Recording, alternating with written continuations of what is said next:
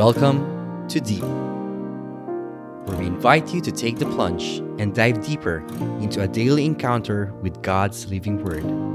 Journey with a collection of personal reflections of other souls as we all draw nearer and deeper to God's heart. Hello, brothers and sisters, and welcome to Deep Daily Encounter Enrichment Podcast. Today is Terrific Tuesday, and we are also celebrating the Feast of St. John, Apostle and Evangelist. Today, I will reflect on the reading of John chapter 1, verse 1 to 4. Beloved, what was from the beginning, what we have heard, what we have seen with our eyes, what we looked upon and touched with our hands, concerns the word of life. For the life was made visible.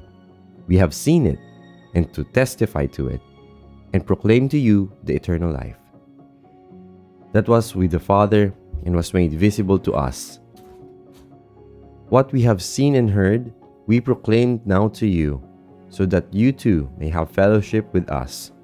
For our fellowship is with the Father and with His Son Jesus Christ. We are writing this so that our joy may be complete. The word of the Lord. Thanks be to God. Today is December 27th, and as you may know, di pa tapos ang Christmas for us Catholics. It's gonna be until the Epiphany. And today we're celebrating one of the beloved, and actually the beloved apostle of Christ, St. John. And he is reminding us that he is desiring for us to have a fellowship with the Father through Jesus Christ. And Jesus Christ has arrived through Christmas. Brothers and sisters, our joy will not be complete unless we fully receive Christ in our lives. Christmas does not end on the 25th, does not begin and end on the 25th, but it continues on until the end of our life. Christmas is just a reminder that there is a God who came down from heaven to be with us, to have a fellowship with us, to partake in all of our sufferings as well as with our blessings. Brothers and sisters,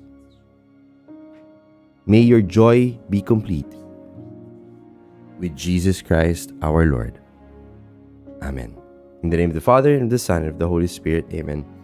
Jesus, I desire to have a fellowship with you. I want to be able to accept and receive you, for you have made visible the invisible.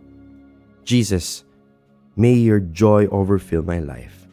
This we pray in Jesus' name. Amen.